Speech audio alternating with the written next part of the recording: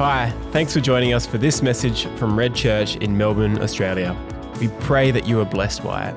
If you'd like to know more about Red Church and its ministries, or if you'd like to support us financially, you can find out more by heading to redchurch.org.au. This morning I wanted to talk about the power of smell.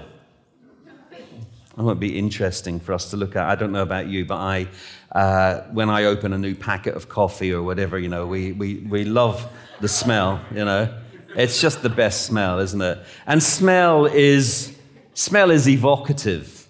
Whenever I smell a coal fire burning in a damp day, it reminds me of Belfast, Northern Ireland. It takes me back. Actually, they say that the only sense that is fully developed in the womb is smell. That's fascinating. Smell and emotion are stored up until you're about 10 as one memory. So often they call it the Proust phenomenon. Marcel Proust took a bite of a Madeleine biscuit, then dipped it in linden tea, and was suddenly transported to a long-forgotten moment in his childhood.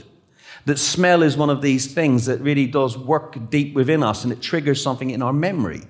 I can walk by someone trimming a privet hedge in England, and the smell of it will remind me of being on holiday when I was 5 in Newcastle, and I was walking along and even know that the hedge was on my right. As a 5-year-old, I remember the smell of it. So smell is this evocative thing. Numerous studies have shown that our memories triggered by odors feel much more emotional. They activate our neurobiological substrates of emotional processing, and that people are more brought back to the original time and place of their memories compared to the same events memorized through other things. So smell is this powerful thing. And then obviously there's the smell of cut grass. I love that smell. I hate the smell of that green stuff that you put on, what is it? It's like a herb. Not parsley, coriander. Oh, my goodness. I just don't like it. I do not like that smell whatsoever. So it triggers something in me. Some people love coriander. My wife, when she was young, Tracy, their family, she had a pet sheep, a lamb called Fred. And she came home one day and she said to her mum, "Where's Fred?" And they went, "Oh, you're eating him. We've cooked him for dinner." Her dad was a farmer, so they had a little less connection to it. And since then, I think that's cruel, if I'm honest. But since then, the smell of lamb, she just can't eat it, and it just takes her back to Fred, galloping in a meadow, I suppose. Poor little cooked Fred. And I love lamb, so basically we don't eat lamb at home, and it's because the power of smell. I don't know about you, but back in the UK, at Christmas, our grandparents and our aunties used to always buy us aftershave or perfume when we were young that was really, really rubbish. I don't know if that happens here. I've got some pictures of some of the best that we have to offer back in the UK. We had Brute, and it was this smell. We had Old Spice. We had Higher Karate, which I looked at some of the advertisements from the 70s for Higher Karate.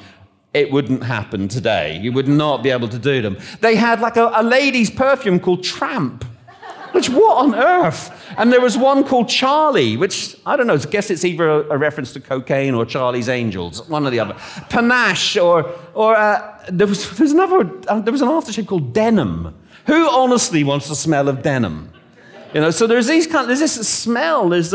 We like to smell good, I suppose. I didn't realize other people don't do this, but every night before I go to bed, I put aftershave on. I don't like that. I hate that bed smell. I don't like smelling. So while I was away with some other guys from 24/7 Prayer, and I said, "Brian, what are you doing?" And I was like, "Doesn't everyone do this? Just put a little aftershave on before you go to bed." It's not even just because I'm with Tracy. I like to smell nice. And if I go to somewhere new and I'm uncomfortable, I'll spray the pillow and everything. I'm just taking you into my inner world. So that I like nice smells. And what I've noticed, this cheap stuff, it wears off. So the expensive stuff lasts. And my question really this morning is, does God smell? But we read that actually God does have a sense of smell. He does smell. In Genesis 8, verse 21, after Noah has, come out of the ark, it says this, "Then Noah built an altar to the Lord, and taking some of all the clean animals and clean birds, he sacrificed burnt offerings on it. The Lord smelled the pleasing aroma and said in his heart, 'Never again will I curse the ground because of humans.'" In Deuteronomy 4, verse 28, "There you will worship man-made gods of wood and stone, which cannot see or hear or eat or smell." When God tells them that man-made gods, idols, can't smell, he possibly reveals that he can. Psalm 115, I'm going to walk you through some scriptures here, guys. But Psalm 115, verse 3 to 6, "Our God is in heaven. He does whatever pleases him. But their idols are silver and gold made by human hands. They have mouths but cannot speak, eyes but cannot see. They have ears but cannot hear, and noses but cannot smell. God can smell." I'm not trying to just create some sort of weird anthropomorphism where I put something onto God that is just a human attribute, but it would sense that as we look that God smells. And the question I'm asking myself is why? And Psalm 141, I think, probably answers this for us. Verse 1 to 2. "I call to you, Lord, come quickly to me. Hear me when I call to you. May my prayer be set before you like incense. May the lifting up of my hands be like the evening sacrifice." It's a beautiful thing when people pray. Revelation 5, verse 8. "And when he had taken it," this is right at the end of the Bible, "when he had taken it, the 4 living creatures and the 24 elders fell down before the Lamb. Each one had a harp, and they were holding golden bowls full of incense, which are the prayers of God's people." Which are the prayers of God's people. And my question this morning is, how does God receive our smell when it often comes through in both prayer and worship? I find it very hard to distinguish between prayer and worship, because when was a psalm a song and when was a psalm a prayer? It's hard to tell, isn't it?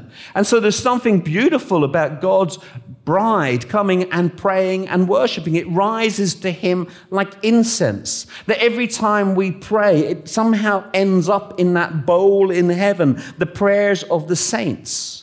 That's why I think that prayer is a beautiful thing. The night and day prayer is a beautiful thing because it keeps going up to heaven. It does something. It touches the heart of God. When we sing that, you are worthy of all, night and day and night, let incense arise. For me, that's my job. That's what I love to do. I love to go around and help people pray and to see people praying more, because there's something beautiful about the incense arising, going up to heaven, touching the Father's heart. He's looking for a praying people, a people who will not stop in letting that incense arise. God loves the scent of our prayer and our worship. So, for me, it's always, the whole thing when you talk about prayer, it can be a little bit guilt-ridden. I don't do it enough. But the reality is that prayer is you sending incense up to the Father in heaven. This conversation that you have with a God who smiles at you, a God who looks at you and whose primary expression towards you is a smile. And when you pray, it's like incense arises. And he's like, I remember. I know who they are. It evokes something in heaven every time we pray. It's like he breathes in and he's like, there's my people, praying, worshiping, calling out to me. It genuinely moves the Father's heart to hear both a person singing and a person praying. And I don't think because some of us can't really sing anyway. Do you know what I mean? Not well. So I don't think he knows the difference sometimes. He just receives it all as a beautiful offering from his people. And it says in Leviticus 2, verse 2, the priest shall take a handful of the flour and the oil together with all the incense and burn this as a memorial portion on the altar, a food offering, an aroma pleasing to the Lord. So if we look back in the Old Testament, we see that they burn incense a lot. And it's like an aroma that was pleasing to the Lord. And when we pray and when we worship, it's like this aroma that is pleasing to the Lord. In fact, he doesn't need it. That's the thing. God doesn't need it. He just loves it. He loves it. And If you were to read Exodus 30, all of it, it's a beautiful chapter. You could think it's a little bit boring, but it's good. And it talks about making an altar of acacia wood for burning incense. There's over 20 mentions of incense in Exodus.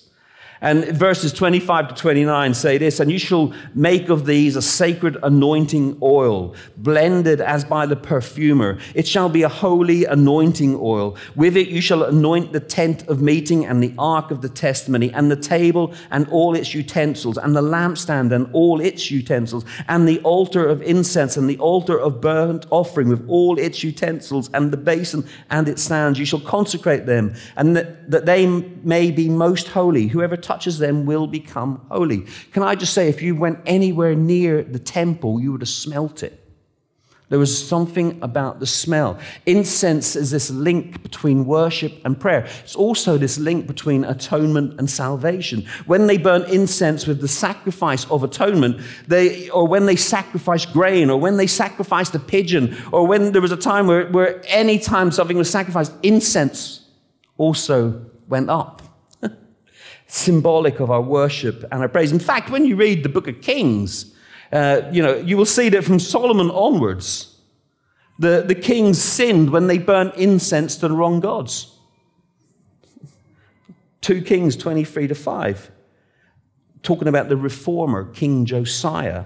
He did away with the idolatrous priests appointed by the kings of Judah to burn incense on the high places of the towns of Judah and on those around Jerusalem. Those who burned incense to Baal, to the sun and moon, to the constellations, and to all the starry hosts. He got rid of them. It's interesting. Who or what do we burn incense to? Who do I worship? The question today would be, what do we worship? Maybe not who, because most of the things that we worship aren't real. They're idols. They can't give us what God can give us. They can't do for us what God can do for us. We end up worshiping the created and not the creator. We used to live in Ibiza, as I said, and Ibiza is an island in Spain. It's 20 square kilometers. And one of the things about Ibiza is the sunset. It's the sunset. People go to watch the sunset. Cafe Mambo. It's a beautiful, look it up. It's a beautiful thing. And there's a DJ in the background playing some chilled ambient music. And, everyone's sitting and it's like picturesque. It's beautiful. And the sun sets in and it's kind of like adagio on strings playing with a little beat behind it. And at the end of when the sun sets, do you know what happens is people applaud. They clap. And these are people who I would say you're not your average churchgoers. Mainly, there's a lot of drugs and a lot of alcohol involved, but people clap when the sun, and it's like they're almost worshiping the sun, but we worship the creator behind creation. We're not involved in some sort of pantheism. We're involved in that idea of we worship someone who is behind. Creation should always point to God, but we don't worship creation in and of itself. But there is something in people that's born to worship, drawn to something. That the sun sets and there's something in a human that's like, I don't know what to do. I've just seen something beautiful, something fantastic. I'll clap. And the sun will hear my clapping and it will smile on me tomorrow. I don't know, but there's something that moves us when we see something beautiful. And so this idea of prayer and worship, of night and day prayer, is that we send this beautiful incense up, not because of creation, but we worship the creator behind creation. God is revealed to us in creation, but God is also revealed to us in Jesus. And if we were to look at a beautiful moment of smell in the Bible, we'd do well to look at Mark 14. This is the story of the lady who broke a jar of perfume over Jesus' feet. And it says this: while he was in Bethany, this is Jesus, reclining at the table in the home of Simon the leper, a woman came with an alabaster jar of very expensive perfume made of pure nard. She broke the jar and poured the perfume on his head. Some of those present were saying indignantly to one another, "Why this waste of perfume? It could have been sold for more than a year's wages and the money given to the poor." And they rebuked her harshly. "Leave her alone," said Jesus. "Why are you bothering her? She has done a beautiful thing to me." The poor you will always have with you, and you can help them anytime you want, but you will not always have me. She did what she could. She poured perfume on my body beforehand to prepare for my burial. Truly, I tell you, wherever the gospel is preached throughout the world, what she has done will also be told in memory of her. Just to be clear, this story is talked about in all four gospels. When something is talked about in all four Gospels, it's worth paying attention. I mean, we should pay attention if it's only mentioned once, by the way, but there's a strong emphasis here that this comes in 4 times. And this nard that was broken was like £25,000 worth of perfume. Like maybe 27, and I'm not going to get caught up on exchange rates here, but like pounds, I don't know how that goes into Australian dollars, but a lot of money. And the idea that she broke the jar, do you know that the Jewish scribes, when they used to write the name of God, they would break the pen and throw it away afterwards? Every time they wrote Yahweh, they'd break it, throw it away, get a new one. But there's the fact that she broke this jar was that no one else deserves this, only he deserved it. And she breaks this jar and puts this perfume on Jesus, and it's way more than necessary. Way more than necessary. In fact, my friend Johannes Hartel, he calls this a beautiful waste. A beautiful waste. He says we should pray way more than necessary. It's a beautiful waste. There's other things you could waste your life on, but praying and worshiping Jesus, it's a beautiful waste. William Barclay talks about an old Scottish preacher called Struthers of Greenock, and he said it was a bonny thing that she did, a bonny thing. And actually, the word, there's 2 words for this. There are 2 words for good. This was a good thing. One is there's agathos, which describes a thing which is morally good, and there is kalos, K-A-L-O-S, which describes a thing which is not only good, but lovely. It's not only good, but lovely. A thing might be agathos, yet be hard, stern, austere, unattractive. But a thing which is kalos is winsome and lovely, with a certain bloom of charm upon it, says Barclay. And so there's something about prayer that has a certain bloom of charm upon it. That when we come to worship, when we come to pray, this beautiful thing happens. And this woman does this beautiful waste. She breaks this over him. And do you know, interestingly, that they say that when Christ went to the cross, he would have still smelt of nard. Every time the apostles caught a hint of that, they'd have remembered. It's beautiful. It's a beautiful thing. The ultimate sacrifice for us was marked by incense. And when we look back to the temple in Exodus 30 and we read about the atonement and what was necessary when the lambs were slain and the animals were sacrificed, incense was always involved. And here we have Jesus laying his life down for us on the cross, and incense was involved. He would have smelt. Sacrifice without incense is almost like mission without prayer. Sacrifice without incense is almost like mission without prayer. You see, as I alluded to earlier, that idea that we're called to give ourselves to the lost, to go to the broken, the least, the last, to pour our lives out for them, that's sacrificial. But it's almost like without the incense, it becomes hard work. It's like, I don't know, it's even like in pastoral ministry or you're helping others. When you get on a plane, it says, before you put anyone else's mask on, put your own mask on first. And we need to learn to pray, to worship, so that we breathe him in so that we can breathe him out. This interchange of, coming to him and worshiping and praying, but then that leads to sacrifice. So if our prayers don't eventually point us out to the lost and to the broken, I sometimes worry about that. It can't be a truly introverted faith that we're called to, although I am occasionally introverted. I'm an ambivert, by the way. So I like being with people, but I like my own time. I love traveling on my own. Don't really want to talk to anyone. I like 12 hours on a plane. It's fine. Just me, me time.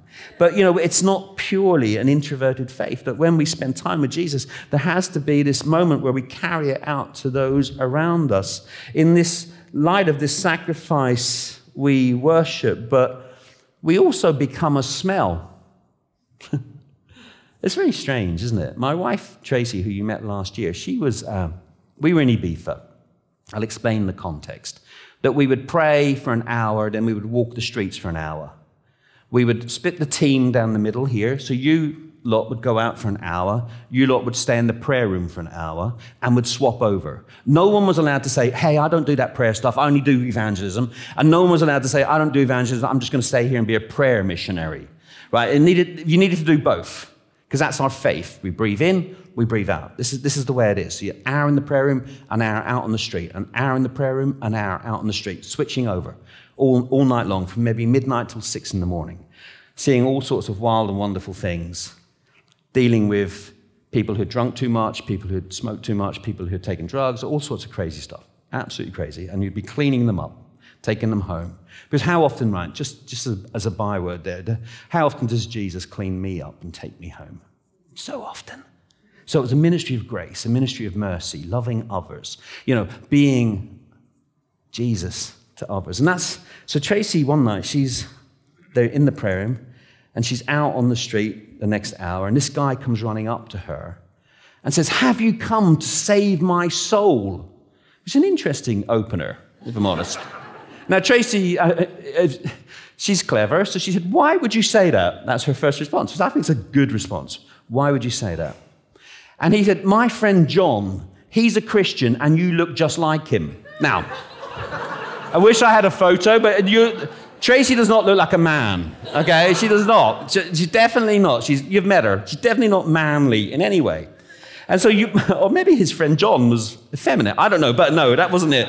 My friend John, he's a Christian, and you look just like him. And she was able to have this whole conversation and able to pray with this guy. Why was that? Well, there was something of being in the presence of God, worshiping, sending the incense up. There was almost this divine exchange that takes place whereby we're out on the street. And it says in Romans 2:14-16, we are the aroma of Christ.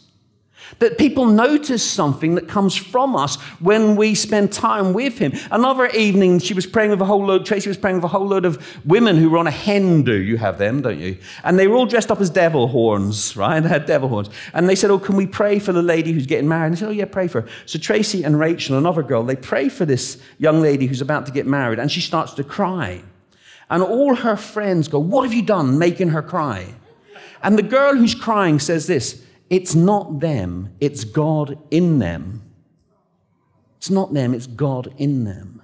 And you see, we carry something that happens when we're in that place of worship and that place of prayer that naturally overflows out of us to others. That people start to see and experience something of Jesus in us as we spend time with him. 2 Corinthians 2, verse 14-16 says this, but thanks be to God, who in Christ always leads us in triumphal procession, and through us spreads the fragrance of the knowledge of him everywhere. For we are the aroma of Christ to God among those who are being saved and among those who are perishing. To one, a fragrance from death to death, to the other, a fragrance from life to life. Isn't that beautiful? We are the aroma of Christ. Does God smell? He smells, but we are his aroma. We are the ones who smell of him, who evoke an ancient memory, who call something out in people that they don't quite know what it is, and they sense that there's something different. Because, as I said at the beginning, if smell is the thing that you can have in the womb, imagine that sense of something deep in creation where they can somehow just sense that you're carrying something of the maker of it all on your life. And we are given this beautiful opportunity to express that and pray for others as we get involved in this divine exchange of being with him, him touching us, and us touching the world out around us. What's beautiful about this Corinthian scripture is that Christ always leads us in triumphal procession. Do you know that Paul was clever? Obviously, you do know that the Apostle Paul was clever. When a Roman general had conquered a new land, not an old land, a new land, he came back and he paraded in what they called a triumph. Prisoners were displayed, plunder was shown, he was pulled on a chariot, he had a crown of Jupiter kind of hovering over his head on a stick, priests offered incense and the army followed behind him. And all the time the army would chant, Lo triumphe, which was basically translated, Hail triumphant, Hail triumphant. And they went in this triumphant procession. And it was kind of like a once in a lifetime thing for most Roman citizens. They would have seen that. And some of the people were prisoners. And there was incense burnt by the priests as they marched through the streets. And the prisoners were thinking, that's the smell of death. And there were others who were thinking, that's the smell of life, because that's the smell of the growing Roman Empire. And Paul takes this piece of theater and history and he says, Christ leads us in a triumphal procession. It's beautiful. And the scent is one of love and grace and mercy. For we are the aroma of Christ among those who are being saved and among those who are perishing. We're called to smell sweet, not just for our own brothers and sisters, but for the world that he has placed us in. We are part of Christ's triumphal procession, and through us his fragrance is diffused throughout the earth. It's the joy of being his bride. It's the joy of being part of his church. It's the joy of prayer. That we offer incense, but weirdly we become it. We spread it. It's a beautiful thing. It's a bonny thing that we could somehow offer this smell to others. Malachi 1 verse 11 says this, For from the rising of the sun to its setting, my name will be great among the nations, and in every place incense will be offered to my name. And it will be a pure offering, for my name will be great among the nations, says the Lord of hosts. Imagine that. In every place, there would be us, the bearers of incense, smelling of him, revealing him to others, the call not only to stay and enjoy the worship and stay and enjoy the prayer, but to be him out to the world around us is a beautiful, beautiful thing. Beautiful thing. God smells. He takes pleasure in us. We are pleasant aromas. When we worship and pray, this is a pleasing aroma to God. Pray, by the way, not play. I mean, play, you can't play as well. We smell. We are the aroma of Christ. You are the aroma of Christ. Can I just say this one thing, though, that sometimes perfume loses its strength. We need to be regularly involved in worship and prayer, and we need to be regularly involved in spreading that smell. Was I right, Terry? Were you singing that song, Night and Day? Have you got that lined up? You're an angel. But I just want to call us once again to be the aroma of Christ. I want to set us free from the burden of thinking it's a 5-step kind of thing of telling our testimony to someone. It's just actually getting out there and smelling. By that I mean by being kind, by being gracious. Of course you're going to have to use your words. Of course it's going to be challenging. Of course you're going to have to offer to pray for people, and you're going to tell people that Jesus loves them. But there's something beautiful in us spreading his aroma around Melbourne, around this land. There's something beautiful about the bride that smells good. And you're it. There's no one else. You're it. And God loves it. He loves you. He loves your prayers. He loves your worship. And he loves it when you carry that scent out into a broken world that so desperately needs him. So I want to pray, if that's okay. And I'm just trying to figure where to land that. I don't really want to challenge you really heavy, because I just think there's something beautiful. I think it'll come as we worship, if that's okay. We've got a song at the end, yeah? Sorry. If we'll sing a song at the end, but I just feel that God wants to come and do a sort of divine thing in each one of us. So, Father, You do smell. You smell us. Lord, may we be a pleasing fragrance to you. Lord, I want to pray for anyone in this room right now who feels like their passion for you has faded, that the perfume's kind of wearing off. Lord, I pray that you would come and you would reignite a passion for you this morning. Lord, for those of us that are desperate to see your kingdom come, we all are, who are desperate to share you with others, Lord, I pray that you would help us to trust you more, to allow your fragrance to emanate from us to those around us. Come, Holy Spirit. In Jesus' name, amen.